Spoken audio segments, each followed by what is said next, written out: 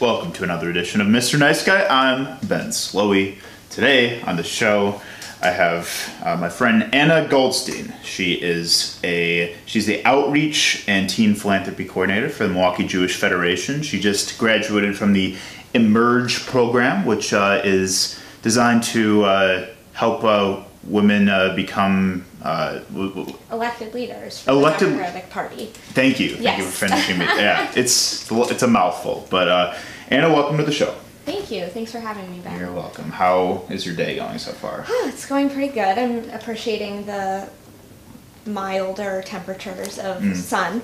I agree. Yes. Yeah, my room definitely cooled down. Yeah, I can have the windows open, don't need the air on, so save some electric money. Right, save yeah. Earth a little too. No, totally. Yeah, like I went to bed last night when the fan was still on, blaring, because that's how I fell asleep. And then I wake up and it's like, wow, I don't fucking need this fan right now. It's actually really nice. And it's like a perfect mild summer day today. Yes. So I'm happy. No complaints. Good. I'm glad. Well, I haven't seen you in a long time. Yeah. I feel like I've run into you randomly at 88, 9 stuff. Right. Yeah. That was the last time that was back in November, but seems like a really long time ago. Yeah, it fucking was though. But I'm excited to catch up and hear a little bit about what you do these days. So what we talk about in Mr. Nice Guy, we examine love and fear through our passionate and creative minds. And we've known each other for a long time because we were involved in Hillel Milwaukee. Shout out Hillel. And we were part of the we were part of the Jewish student life. I know you went to Marquette, I went to UWM, but that didn't stop us from along. Yeah, we went to our Chabad Shabbaton in New York City. Yes, oh my god. Yeah, good times. We had a little night on the town, and that was New York City. Yeah, man, those subway tunnels, man. They bring out the weird in people. Yeah, they do.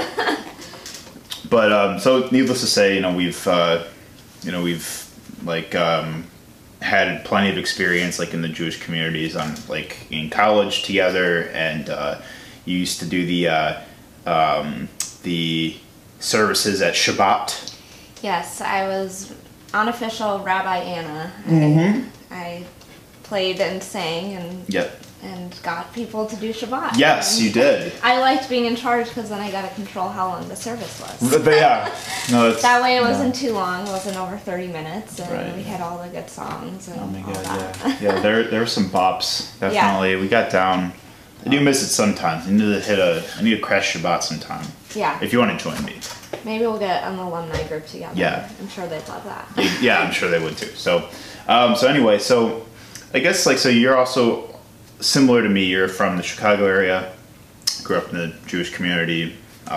So I guess to start, I want to hear about what your job entails with Milwaukee Jewish Federation. What exactly do you do? Yeah, so my job kind of spans actually a lot of things for the Milwaukee Jewish Federation, which I love, but it's also sometimes hard to juggle all of it, but every day is different and it's never boring, so I really love that. But specifically, I run 6 outreach programs for the Milwaukee Jewish Federation.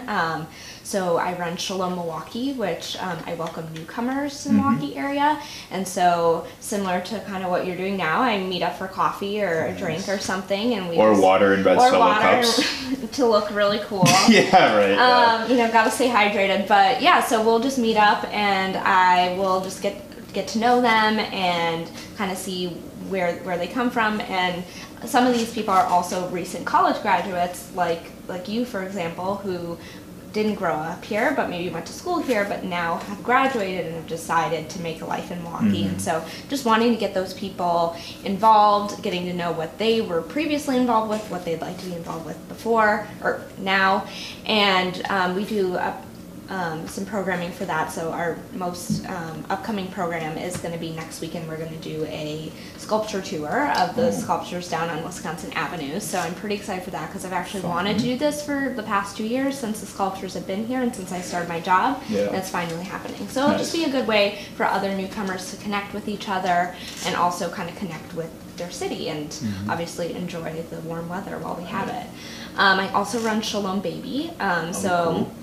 So it's a program that basically when a Jewish family in the area has a baby, I bring them a welcome gift, which is like a stuffed animal and some Burt's Bees baby shampoo. Oh, adorable. Love it. And so I get to like hang out with babies. It's pretty fun. And so then we also do monthly meetups for them. And so older siblings are also welcome. And it's just a great opportunity for parents to meet each other in a really like casual setting and just talk about, you know, what it's like to raise a baby. And there's newer parents and there's parents who have multiple kids already.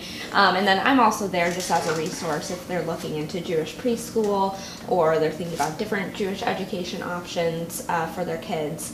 And so I'm kind of there as that like source to help them guide that.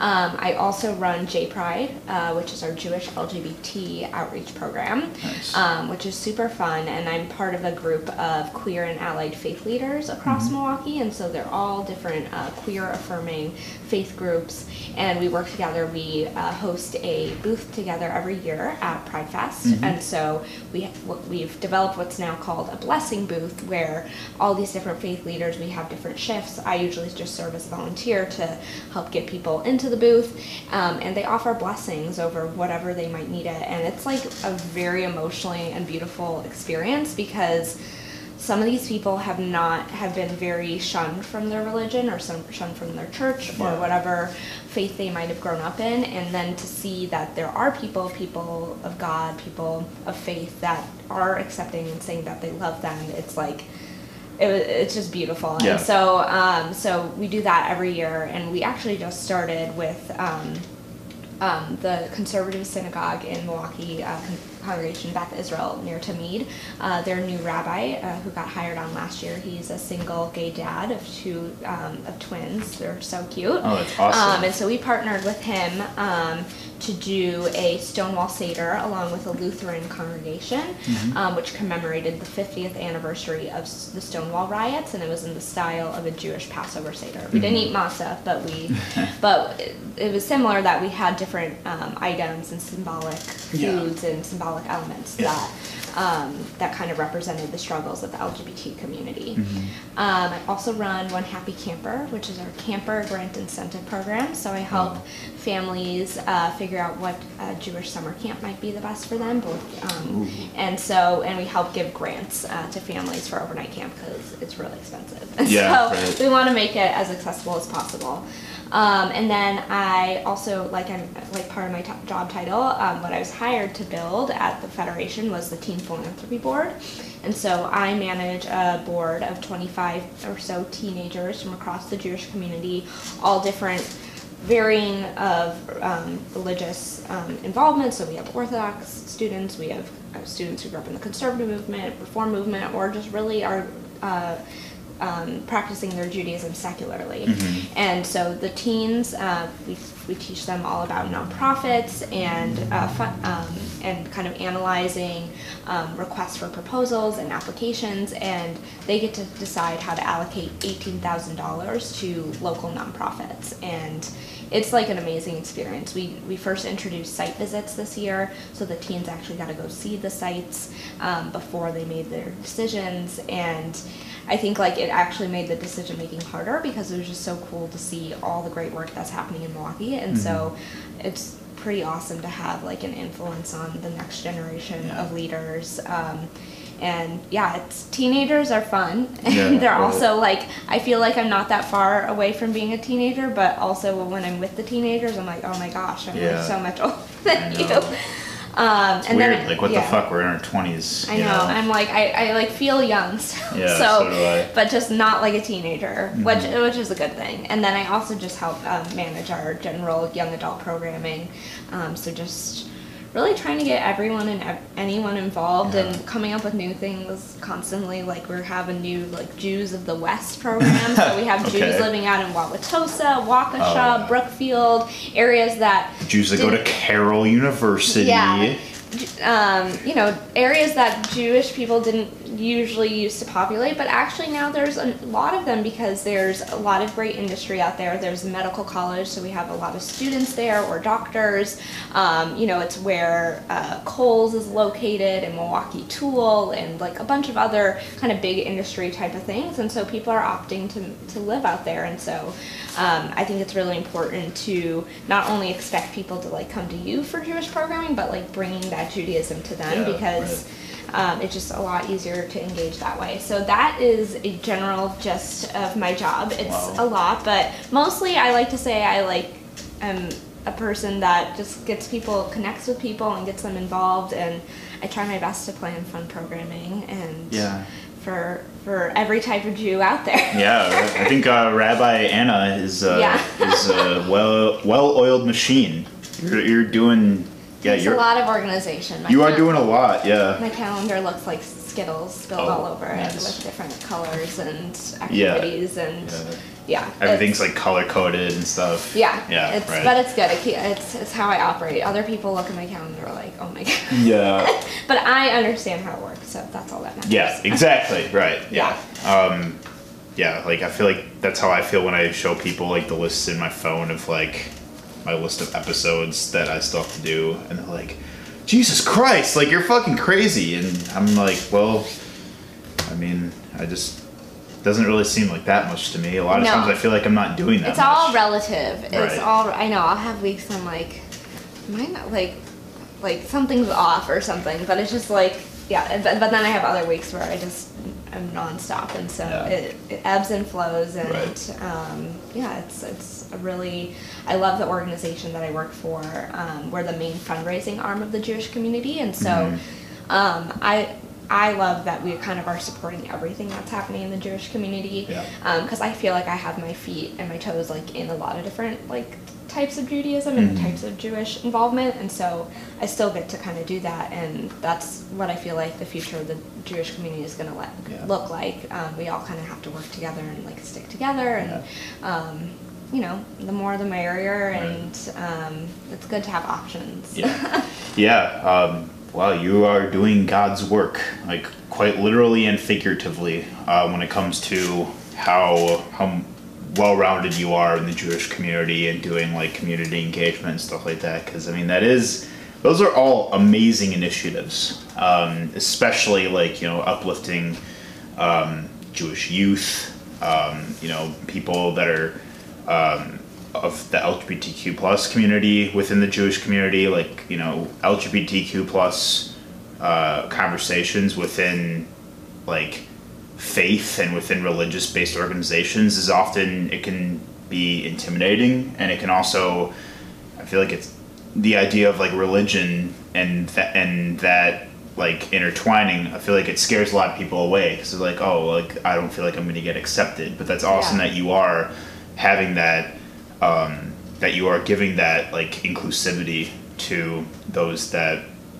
identify with the LGBTQ plus community, but also allowing them to be Jewish. You know, like that's really important. Yeah, no, it's been pretty amazing. So we did our first, so we have this initiative called Shofar, which stands for Safeguarding Healthy Families and Relationships. Back last November, we brought in Allie Raceman to do our kickoff event to really focus on the fact that, you know, sexual assault and rape and things like that do happen, and like domestic violence do happen in our community. And we can't just be like, that doesn't happen here. It does. And so I launched 2 Shamor Lamor Shabbat dinners, one for women and one for the LGBT community, about safe and healthy relationships.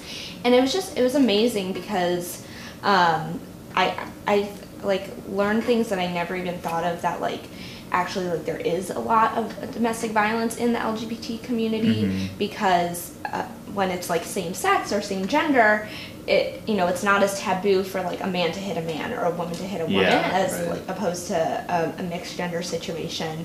And so just certain things like that. And then I learned so much about like the intersections of being Jewish and being LGBTQ. Like just hearing people's kind of like stream of thoughts and like them sharing their experiences is like they want they want to have an LGBT relationship, and so like in Milwaukee as a whole, like that's only a slice of the pie, and then if you take the slice of the pie that's also Jewish and LGBTQ, like that's even tinier. And so it gave me like a lot of empathy, and like I think so I didn't end up coming out until I actually started this job. I knew I was bisexual in college, but I always had a boyfriend, and I was like, there's not really any reason to come out. I was kind of like, this isn't anyone's business, and like ideally that's how it should be. Just like you should be able to date or be with whoever you want, and it's not a non-issue. But I decided once I got this job that I did want to take a more active stance on my identity and my sexuality, and so it was actually like the first thing I did was part of my job. I got hired in I started my job in June of 2017, right after I graduated from Marquette.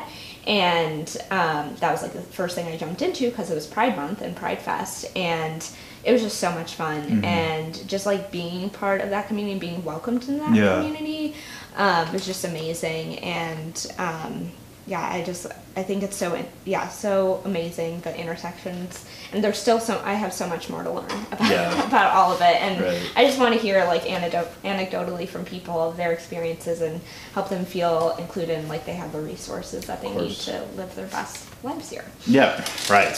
Yes. Live their best lives. Yes. It's a very common Instagram caption, but it is very but it is very applicable because I think in essence it just means like being just living without feeling like they're holding something back or that living without limitations. Right. Yeah. Exactly. I like to think I'm living my best life right here at this table. So I think a big conversation that we have within our Jewish community is just, we have to, I think that, we spread education and awareness about the prevalence of anti-Semitism, both within our own communities and, the world at large. I still think it's a very overlooked topic. I don't see, I personally, I see a lot of whether it's just whether it's microaggressions, whether it's just anti-Semitic tropes, whether it's active violence that's perpetuated against Jews and Jewish communities. There was another synagogue shooting recently. Yeah, I saw that. There's still there's the rise of the alt-right, where there's been a resurgence of there's been a platforming of people that espouse hateful beliefs about Jews, and as well as many other marginalized groups, that are at large thanks to social media and the rise of the voices. So my point being, we talk a lot about how we are going to bring the conversation about anti-Semitism to a much larger scale. And I think that especially because you are so involved in the Jewish community, but you're also involved in women's empowerment, you're involved in LGBTQ plus rights and issues. You are part of you just graduated from Emerge and we're talking about women in the Democratic Party. So you're obviously these are things that you're actively working towards every day. So your Jewishness is a big part of your identity, and it's a conscious part of everything you stand for. So I guess as we go into this, I want to know how you grew up with your own experience in the Jewish community. If you if any if you had any direct experience with anti-Semitism, that you experienced growing up, through college, through your education, that kind of stuff. Yeah, so it's really interesting that you bring this up because I actually just last Wednesday was invited to speak at this parlor meeting from one of our leaders in the community. He wants to create an intergenerational conversation on anti-Semitism. So we had people there in their 80s, we had people there in their 40s and 50s, and then a couple of 20-somethings were invited. Wide range. And I'm going to invite you great. to the next one. So we'll talk. I have the dates on my calendar because he wants other young people to come. Awesome. But something that I kind of was reflecting on as we were talking about this over breakfast last week was that something that I think is different nowadays with anti-Semitism is that I've experienced it probably from like 3 different like camps of like anti-Semitic beliefs. And so I'd say the first camp is like the traditional kind of like alt-right white supremacist like neo-Nazi kind of thing, and I'll explain that experience in a second. One was, or like I've experienced more than one in each of these categories, but I'll explain the categories first. The second category is just straight up ignorance, like people who just like either choose not to learn or like choose not to relay the facts, and it's coming from a place that like they think it's coming from a place of love, but it's not. And then third is actually from the left as well. And so an experience that I had of like the alt-right, so I grew up in a very Jewish town in Buffalo Grove until I was in 5th grade when my family moved just 20 minutes away to Lake Zurich area, which is where I went to high school. And I'd say this was probably my first like very out there experience of anti-Semitism. I was sitting at lunch with my friends, and I think I was a sophomore or freshman in high school, and some kid who I knew from my neighborhood but like didn't know very well came up to me and asked me if I had any money for the vending machine. And at the time, like, I never carried around a wallet. I didn't have an ID. I didn't have a credit card. Like, what the heck do I need a wallet for? And so I told him I didn't have any money. And so then he proceeded to start throwing pennies at me and calling me a dirty and cheap Jew. And I think my biggest takeaway from that experience was my friends didn't do anything. So I was like one of probably 5 Jews at the school, and I was probably one of the only very involved Jewish people who belonged to synagogue. And my friend just sat and did nothing. And I like ran to the bathroom, I was crying, like it was not good. Obviously did not feel good about it. And and I think that was like what hurt more was that like, okay, this kid was being an asshole, this kid was stupid, like I can push him out of my mind, but like that my friends didn't do anything. And like, I don't know if it was they didn't know what to do, didn't know how to do something, but I hope that something that like happens more now is like, I'm very about like, not being just a bystander and doing something and saying something. And I know that I've had experiences where, like I grew up doing theater and people would say like, that's so gay, or just like say microaggression type of things. And I know I didn't say something every single time that came up, but like now looking back, I'm like, okay, like, this is so important. Cause like if my friends had just been like, what are you doing? Like, this is not okay. Like it would have meant a lot. So that's an experience that I had with kind of like the right. An experience that I had with kind of the middle of the really the ignorance was, so I went to Marquette University, which is a Catholic Catholic university, and overall I had a really welcoming experience there. Obviously it was like a little awkward that there was a crucifix in every room, and for the most part everyone was, and like what I liked about it was that people were very religious, people were Catholic, and so they really did appreciate that I was coming from as a person of faith, and they wanted to learn from me.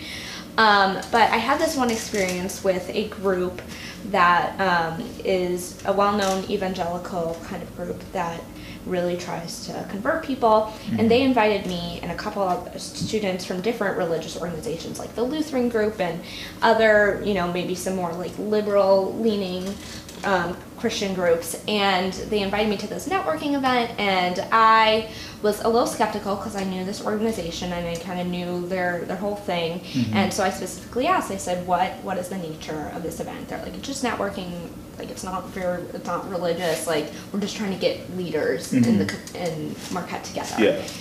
And so I go to this thing, and at first it's just networking, because like in college I said yes to every single opportunity. I never said no. Which now I've learned how to say no sometimes. And so I went, you know, the first part is networking, and then we sit down for dinner. And they're bringing up speakers, and, you know, I'm kind of getting this vibe that, like, you know, the speakers are talking about something bad that happened in their life, but then they found God, and it was okay, but it was all very general, like, talking about God, and, you know, I was like, okay, whatever, this is fine.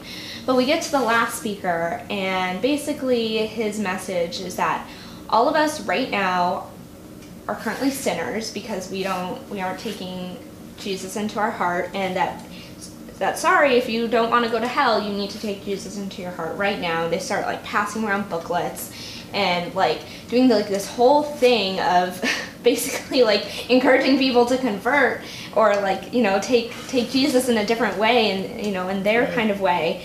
And I just ran out. I was like, I can't, like, I don't have time for this right now. Right. And, you know, I think I was most hurt because I did ask what the nature of the event was, and I felt tricked. I also felt targeted. I felt like they had a purpose in inviting me to this event to convert me, and I really, like, I do not, like, you know, people can be religious in their own right, but I do not want to be converted. Like, that's something that Jews, like, don't do. It's not, like, we don't go out and try to convert people, and so it is definitely not my thing. But something good that did come out of it was that some of the Lutheran students who I was friends with, and I knew from being a leader in the faith communities, they took it upon themselves to write a letter to the president and explain the situation, and how they just felt so bad for me, and I was like, well, I also feel bad for you guys, because, like, obviously this isn't your kind of way of practicing Christianity.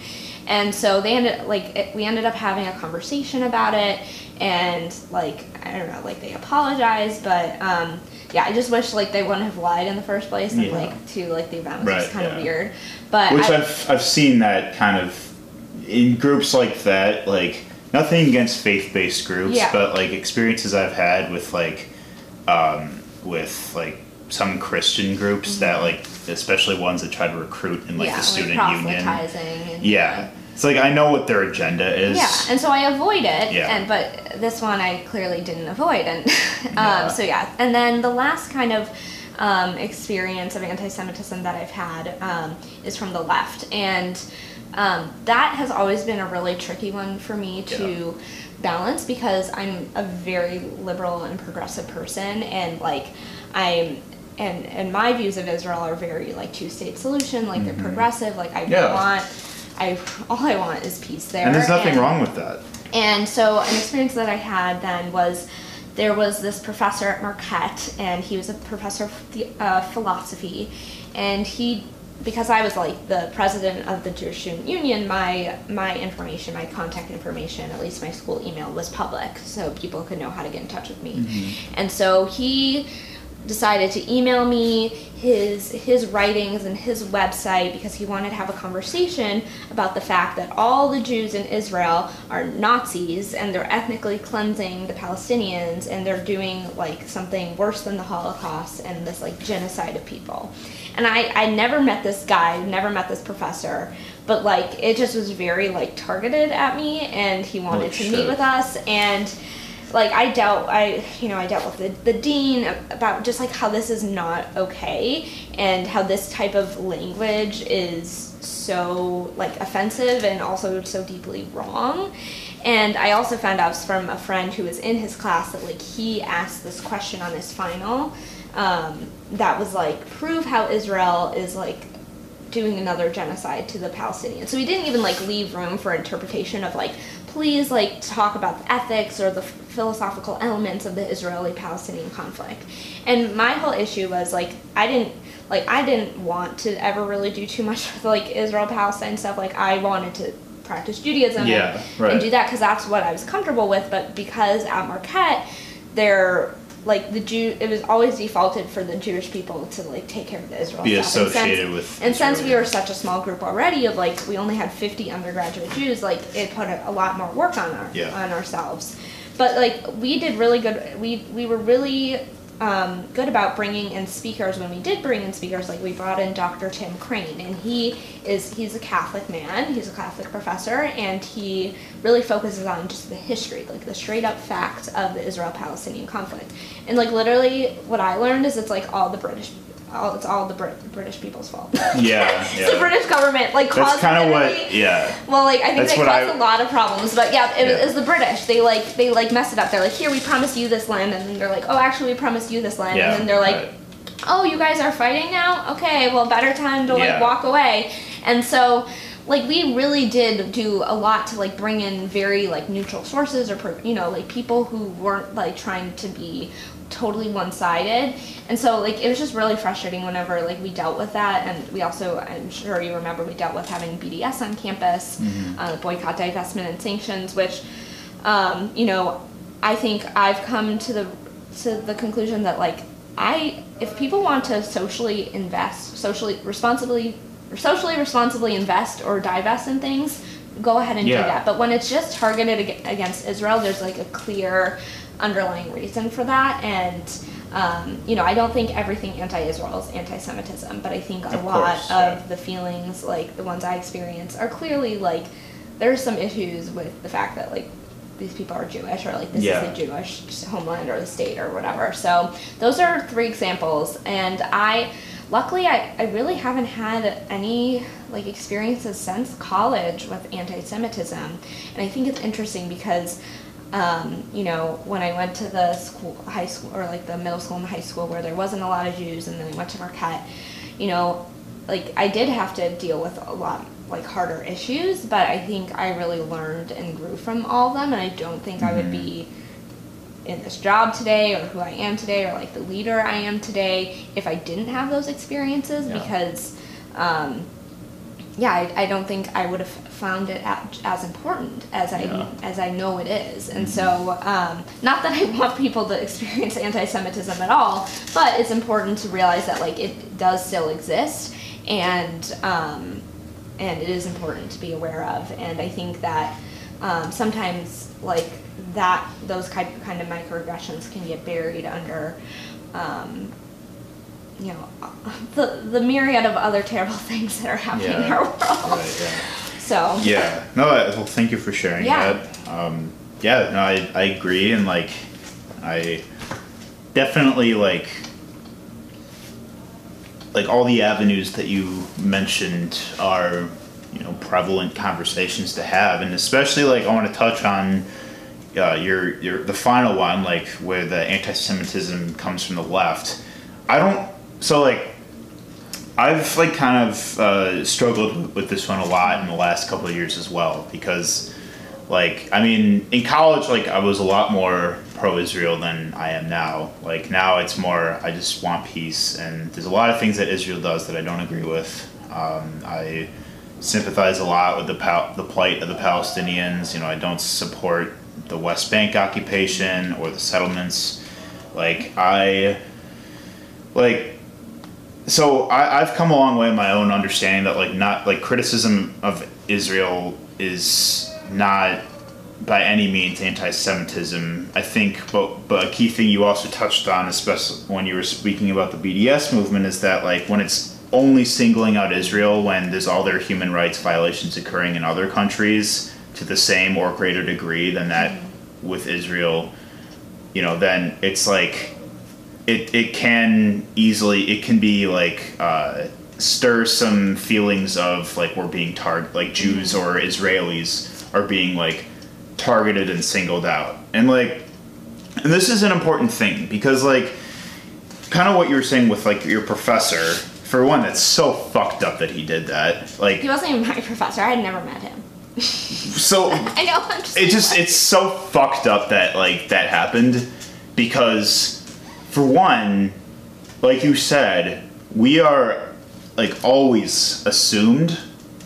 We actually just made a Facebook status about this the other day. We are always as Jews, we are we are always sort of assumed to be constantly coming to Israel's defense, that we're unconditionally supporting Israel, that all Jews with their Jewish identity is bound to Israel. And I mean, there's a lot of Jews that Israel's not a part of their Jewish identity, and they don't. It is a part. It's like 1% of how Yeah. many percent of Right, and even if Jews do have a connection to Israel, it doesn't automatically endorse it doesn't endorse Netanyahu and his administration. And I mean, just like we're Americans, Yeah. and maybe a lot of us don't agree with Trump. right, well, that's what I'm saying, and it's like and that's a struggle I've had, like with my own trying to expand the conversation about like anti-Zionism and anti-Semitism and whatever, because it is hard because a lot of people don't seem to separate Israel from Judaism or from Jewish individuals, and like that has made it. I've seen it hard for Jews to enter like intersectional groups because of it, where it's like, oh, you're Jewish, like the question is always, oh, well, what are your thoughts on Israel? Yeah. You know, like that shouldn't be the first question that's asked if you're a Jew. It shouldn't be like a screening process. Right, exactly. Like it's like I need to know you meet the criteria to be in this circle. And another example is what happened with the Dyke March in D.C. with the Jewish pride flags. Like it was like they didn't allow like the Jewish rainbow, the flag with the rainbow, with the Star of David in the middle. They weren't allowing those flags because it was too close to like a symbol of nationalism, but they were allowing Palestinian flags. And I understand that there's intersectionality with like Palestinians and like with, you know, various other marginalized groups, but for one, if we're talking about nationalist flags, then there shouldn't be flags of any countries, period. Two, the Palestinian government isn't necessarily friendly to LGBTQ plus rights either. Yeah. As a matter of fact, you have more rights as an LGBTQ plus member in Israel than you do in Palestine.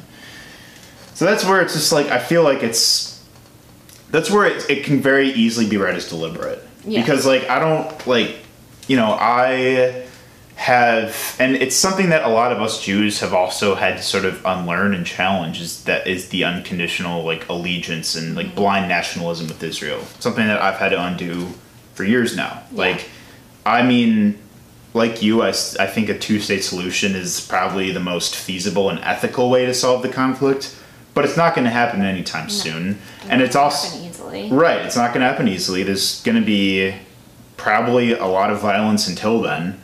And also, like, you know, it's just something that, you know, in my own experience, because, like, I was in BYO, I went to a Jewish youth group. I also went to a Jewish day camp, like, growing up.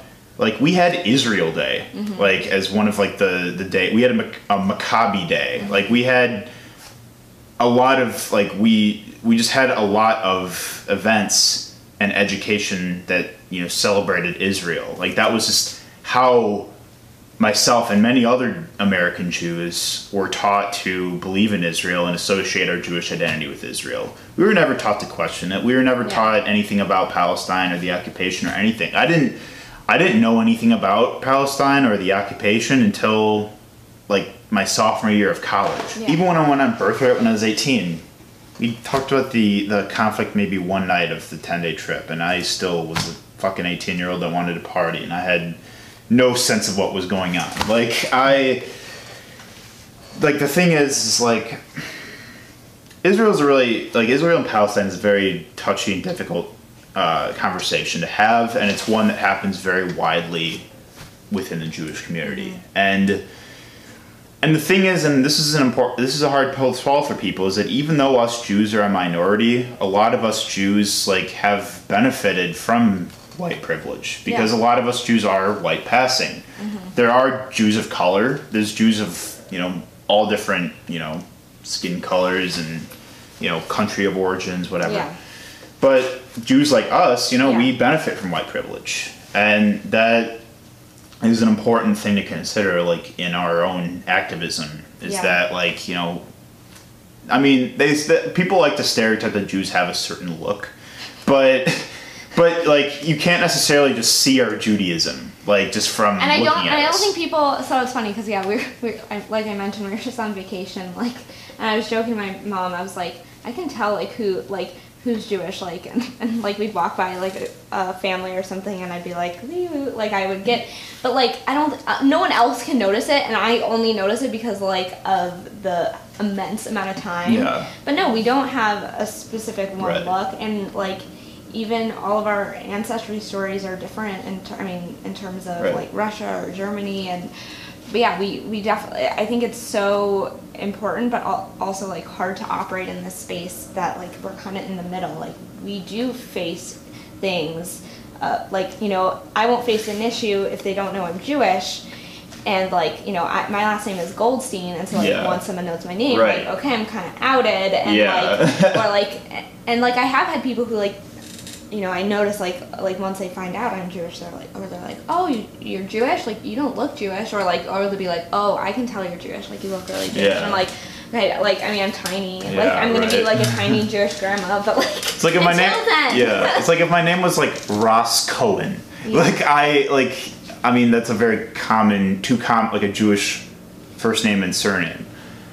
But you're like a ginger, right, but so, no like, one, people wouldn't. people don't think I'm Jewish. Like they don't know I'm Jewish until I say something about it. Yeah, my Judar wouldn't go off for you. Right. Sorry. Yeah, that's okay. But I mean, I guess Ben is a pretty Jewish Yeah. name, but like, yeah. So I guess in your own experience, like especially with like in Milwaukee, as you have expanded your social justice in many different avenues. Like how have you felt like I guess how has your experience been like infiltrating a space like of intersectionality like as a Jew like through the avenue of like Jewish activism? So I think it's really interesting because I feel like I operate in a very different space when I'm like within the Milwaukee Jewish community, because like everyone's Jewish, and then like different things make you unique, and so Yeah. like that's when like other parts of my identity, like the fact that I'm LGBTQ and you're a woman. and I'm a woman, and like other parts of those intersectionality, like things that besides my Judaism are kind of what comes to forefront. But when I'm in other spaces, so like one space that I operate in is obviously the Queer and Allied Faith Leaders Group. Like it's just like Jewish everything, and like that's like the key thing.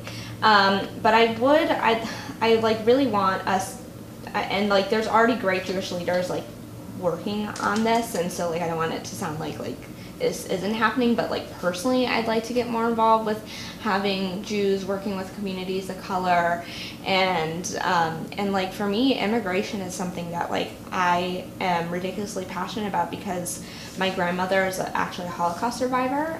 So my great-grandparents, her parents, escaped Germany. A lot of German Jews actually fared far better because they kind of saw how bad it was, and so they were able to, well, for some of them, they were able to get up and leave. Yeah. So I had family escaped to many different places, including Argentina, South Africa, Israel, Australia, and Britain. But my grandmother, she was born in a ghetto in Shanghai, and so she lived in that ghetto until she was 8 years old. And the reason they went there was because the United States was not allowing immigrants, despite the fact that obviously Hitler was like engaging in mass murder and genocide, and so then eventually they were finally allowed to come over, and she now lives in Denver, and so I think like when I think to that, like if my family hadn't been like allowed into Shanghai, then I don't know what would have happened. And then my grandfather's side, his family escaped from Russia during the pogroms, which were a couple years earlier in the 1920s, and they came in through Ellis Island. And so if my family was not allowed to escape or did not have the opportunity to escape, like I would most likely not be here. Mm-hmm. And so, and obviously the situations that people are escaping are different, but they're like honestly terrible, and like there are issues that the United States has had a hand in causing. And so it just, I don't know, it's just like that's something that I'd love to see more of, like us working with more because like the Jewish community here, like it's small, but like I don't know, we have resources, we're very connected with each other, and there's a lot of Milwaukee here that like is not connected and is not being served. And so I'd love to be able to like use my position and like have my organization or even volunteer through other avenues to just connect the Jewish community with these other marginalized groups, because I think, especially for me as a Jew, like Tikkun Olam, repairing the world, that is where my like social justice like power comes from. And I think, I don't know, I love Milwaukee, but we have so many issues, and so I would love to see to have the Jewish community be even more involved. Like obviously we have our own stuff that we have to do and our own issues that we have to deal with, but I think we all grow stronger as we support each other. And so especially this immigration issue right now is just so important to me, because and like obviously there's all this controversy about that with referring to the camps as concentration camps or whatever, and I won't, I mean, we can get into it or not, but I think just at the surface, like, these people are clearly escaping terrible situations, and knowing that they might not be let in, and I'm sure there's rumors going around that, like, oh my god, we are being like stuck and we don't have showers and we don't have toothpaste. It's like they don't want to come here. And when my grandma went to Shanghai in the ghetto was not nice. Obviously it's called a ghetto for a reason. And so like just having that extra, like, not that we're going to be able to fix everything, but like having that extra empathy, because like, and we're all immigrants. This is a land of immigrants, but Jews especially, I think, for most of us, we have a more immediate moral story. Obligation. Yeah, and we have a more immediate experience with it. That like just a few generations ago, like most of us, our family came over on ships or somehow, and we were let in, and so we need to continue to do the same. Are you going to the Jews Against ICE protest? Tentatively.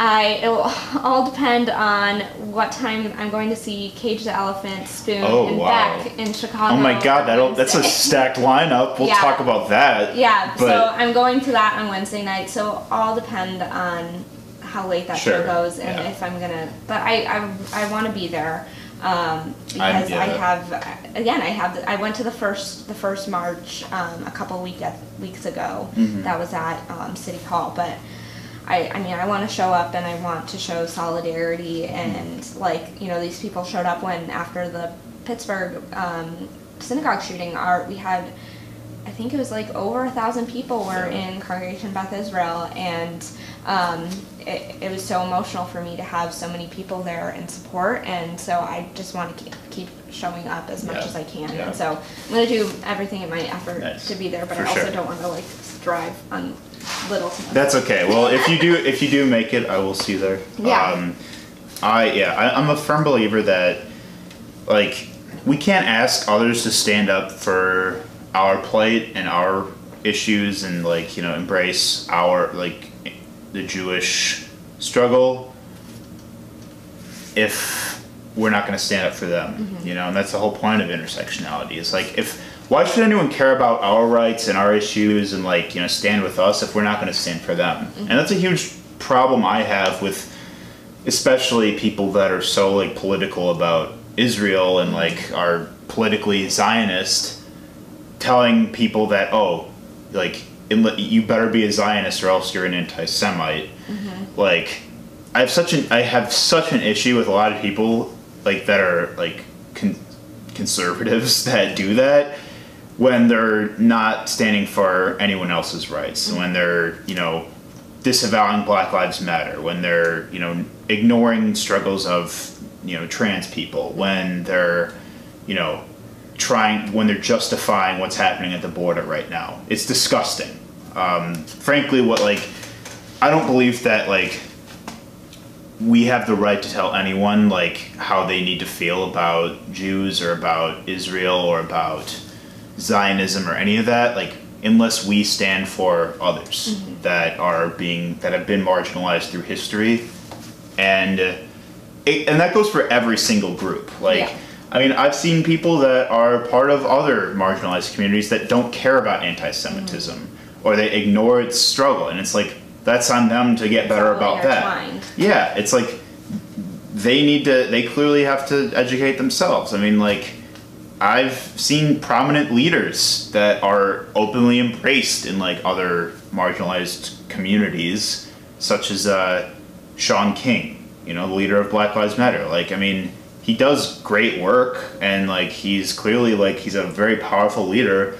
But there's been demonstrations of him not caring about anti-Semitism. Like, I've seen things he's tweeted where he's just, claiming that, like, Jews need to do better here and there, or what, and like, it's not a play. Like, I just feel like it's counterproductive to be, to be minimizing the plight of a group that you're not a part of when you're fighting for your own.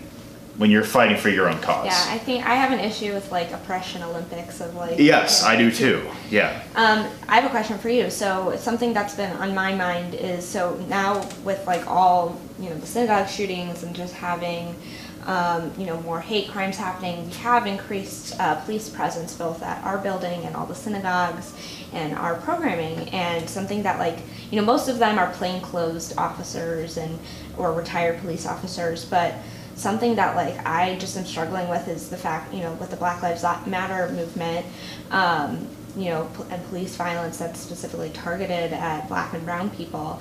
Like, how do we make it, especially for Jews of color, because they operate in both those spaces? Like, how do we, like, obviously I recognize the importance, like, I mean, it's like scary that we have a police officer, but it's also like, okay, good, like, if someone were to come with like a bomb or something, or a gun, God forbid, and so it's like, but then also I'm not a person of color. I've literally never been pulled over in my life. I definitely speed, and like I know this is all because I'm a white woman. Yeah. And so like I don't know what it feels like to walk into a room and see a police officer and have your gut drop, because you know that if something happens, like, you're going to be the one who's looked at. And so I'm just like, I don't know if you have opinions on it, or like it's just something that I don't have a fully formed like opinion on. I just know that it like there's like I want to find a good middle way solution. I don't know what that is, to make our spaces welcoming to Black and brown people, and not just white Jews, or not just white people in general, and but also keeping our community safe. Yeah. That is a good question, and I don't know if I have a fully formed answer either. I think that I have like an overarching answer, but it's not going to fix the immediate problem, and that's that we just need more, I think, just more awareness and education about both Jewish issues and Black and brown issues. I think that, because like a lot of these shooters are, like whenever a shooting happens, or like an act of violence against a community, I always read up on like, who was this person that committed this crime? Like, were they espousing hateful beliefs like openly? Like, was this something that, they like, were they talking about doing this, that kind of stuff? I always try to read up on that kind of stuff, because I think if we can identify like red flags in somebody, if like someone is openly espousing hate against Jews, against Black and brown folks, against immigrants, against people of the LGBTQ plus community, people of women, even like literally any if someone hates women, it's a pretty good sign that any group they might have other issues. Like any group, like if someone is openly like speaking, like espousing hateful rhetoric about these people, I think it's up to, this is where like people really need to like we need to take it seriously. Like, I think that we need to spread the conversation of like, well, why do people hold these beliefs? Like, what has enticed them to have these beliefs and feel inclined to act on them?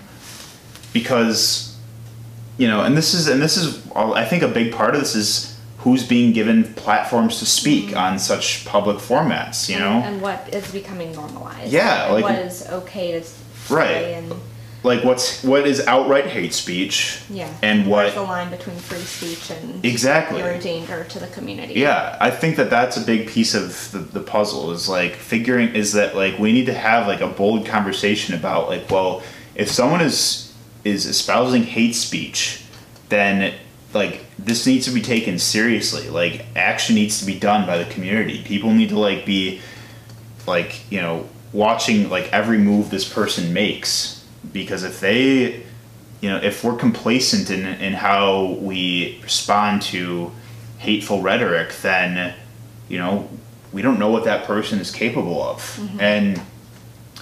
And when it comes to the issue of like, security and like police officers like in synagogues, like this is just me personally speaking, and I guess this might just be because of just my general fear of like violence and things happening, like putting us in danger in general. This might just be me personally, but I wouldn't feel any safer if police were there. Mm-hmm. I know that police are technically there to like keep people safe and protect mm-hmm. like the public, but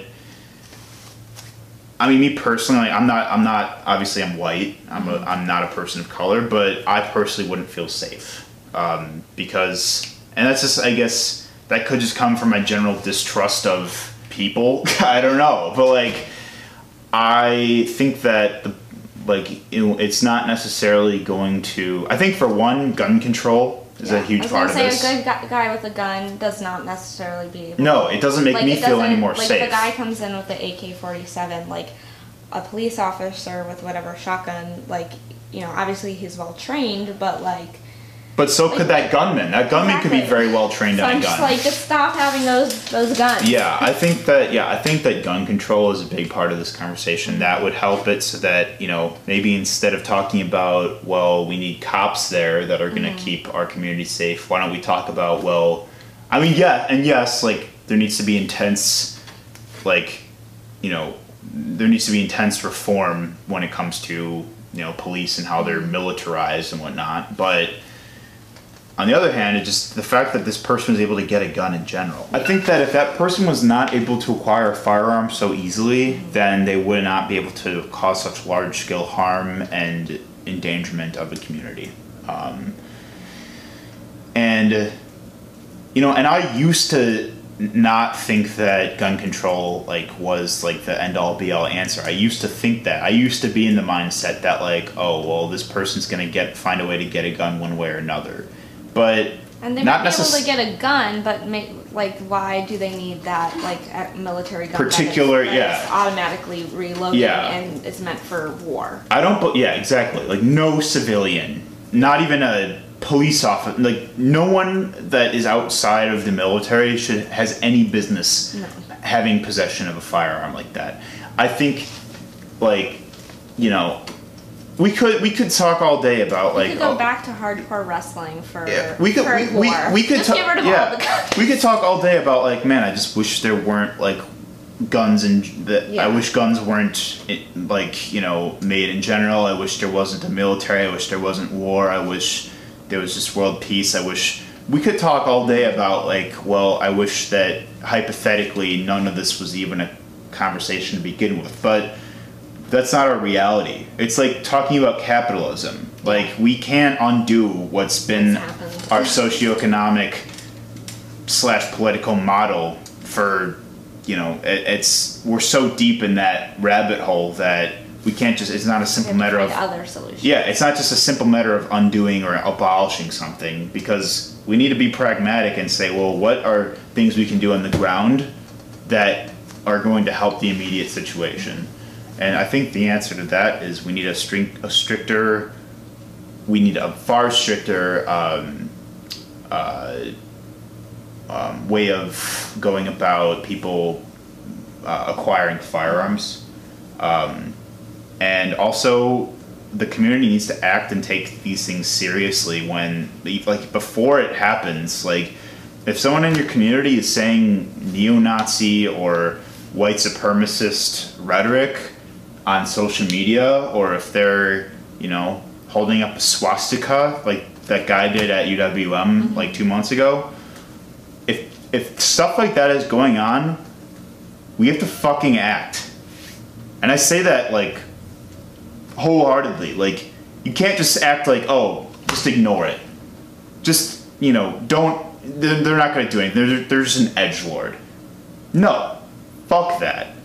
Fuck that mindset. Because ignoring a hate sign, ignoring hate speech, just dismissing something like that is what is going to get people killed.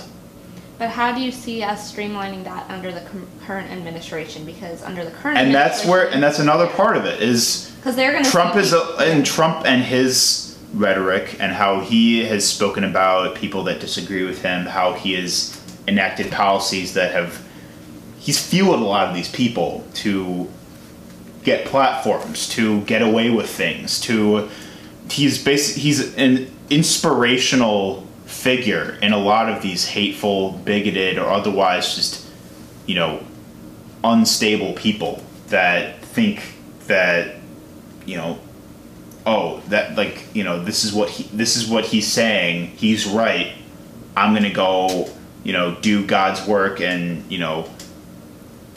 attack these people because I don't think they should be in this country.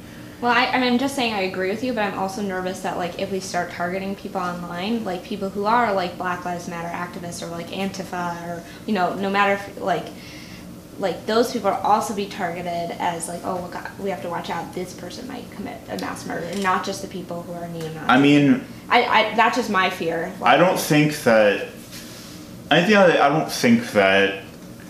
that's not the goal or the mission statement of a group like Antifa or Black Lives Matter. It's like their goals are to stand up for social justice and to... Which I agree with, but I'm just saying, like... I'm the opinion of, like, the Trump administration, like, they're going to be like, oh, well, like, these people who are, like, somewhat part of the KKK, or, like, they're basically, if they are a white supremacist group, but they're under a different name, like, then they could also be like, well, Black Lives Matter, they're also like, I've seen rhetoric about being like, Black Lives Matter is a terrorist organization. As have I. I've seen that too.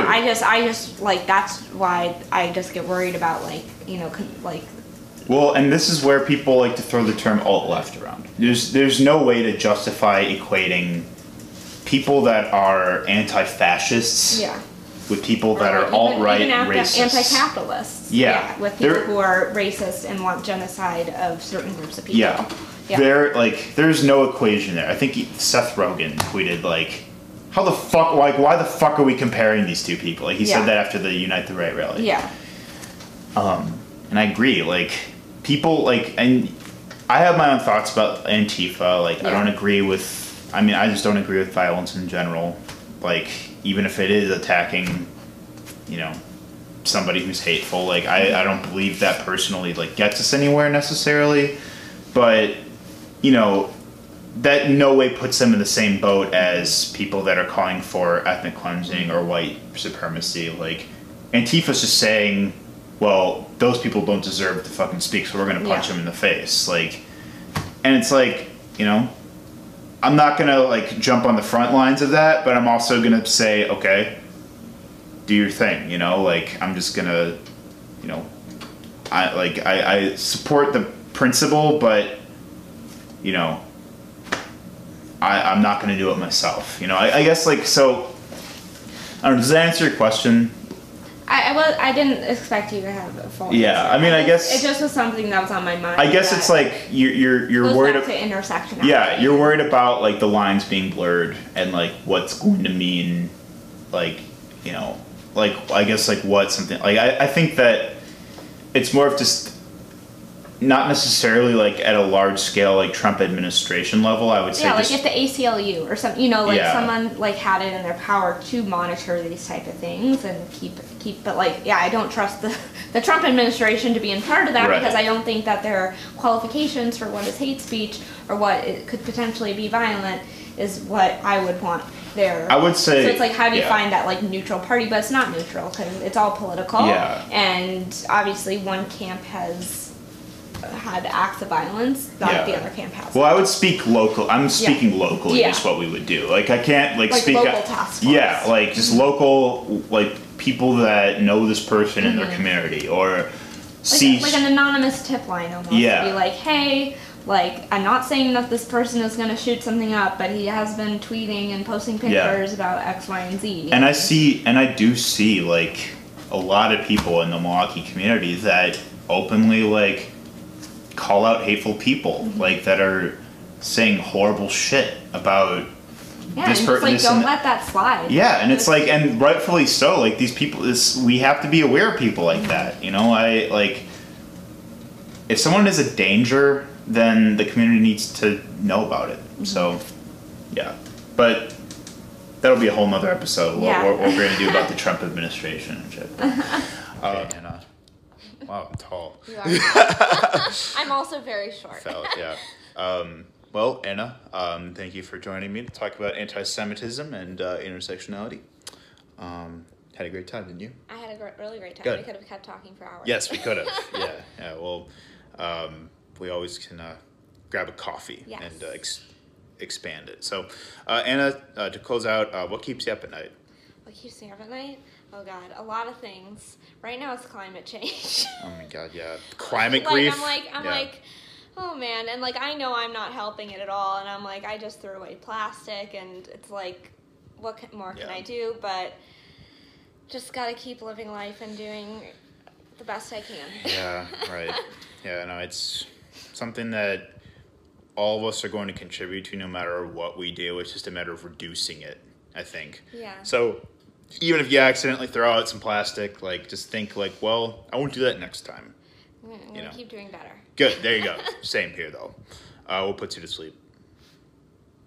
Huh? Oh, what? I said, what puts you to sleep? Oh, what puts me to sleep? Oh, I thought we were saying goodbye. What puts me to sleep? I meditate sometimes. You meditate? Yes, I put on Headspace, and they soothingly talk to me, because I usually have a lot of things going on. Then just bring it back to the... you usually have some weird app, which honestly is better, because like, then I won't focus too much, because I'm like, that just guy bring it back to the present moment. And he makes me feel good even if I start thinking about something else. He's like, it's okay. Right. So meditation, just getting out of my mind. I used to use Headspace a little bit. I haven't used it in a while. Maybe I should revisit it. But... yeah, it's good to do every once in a while. Yeah, good. Well, thank you for being on the show. Yeah. Had a Thanks, great time. Ben. Yep. Well, check out all the wonderful work that Milwaukee Jewish Federation is doing in the city. I'll be posting links to the initiatives that Anna spoke on. And thank you for watching Mr. Nice Guy. Thanks. See you next time.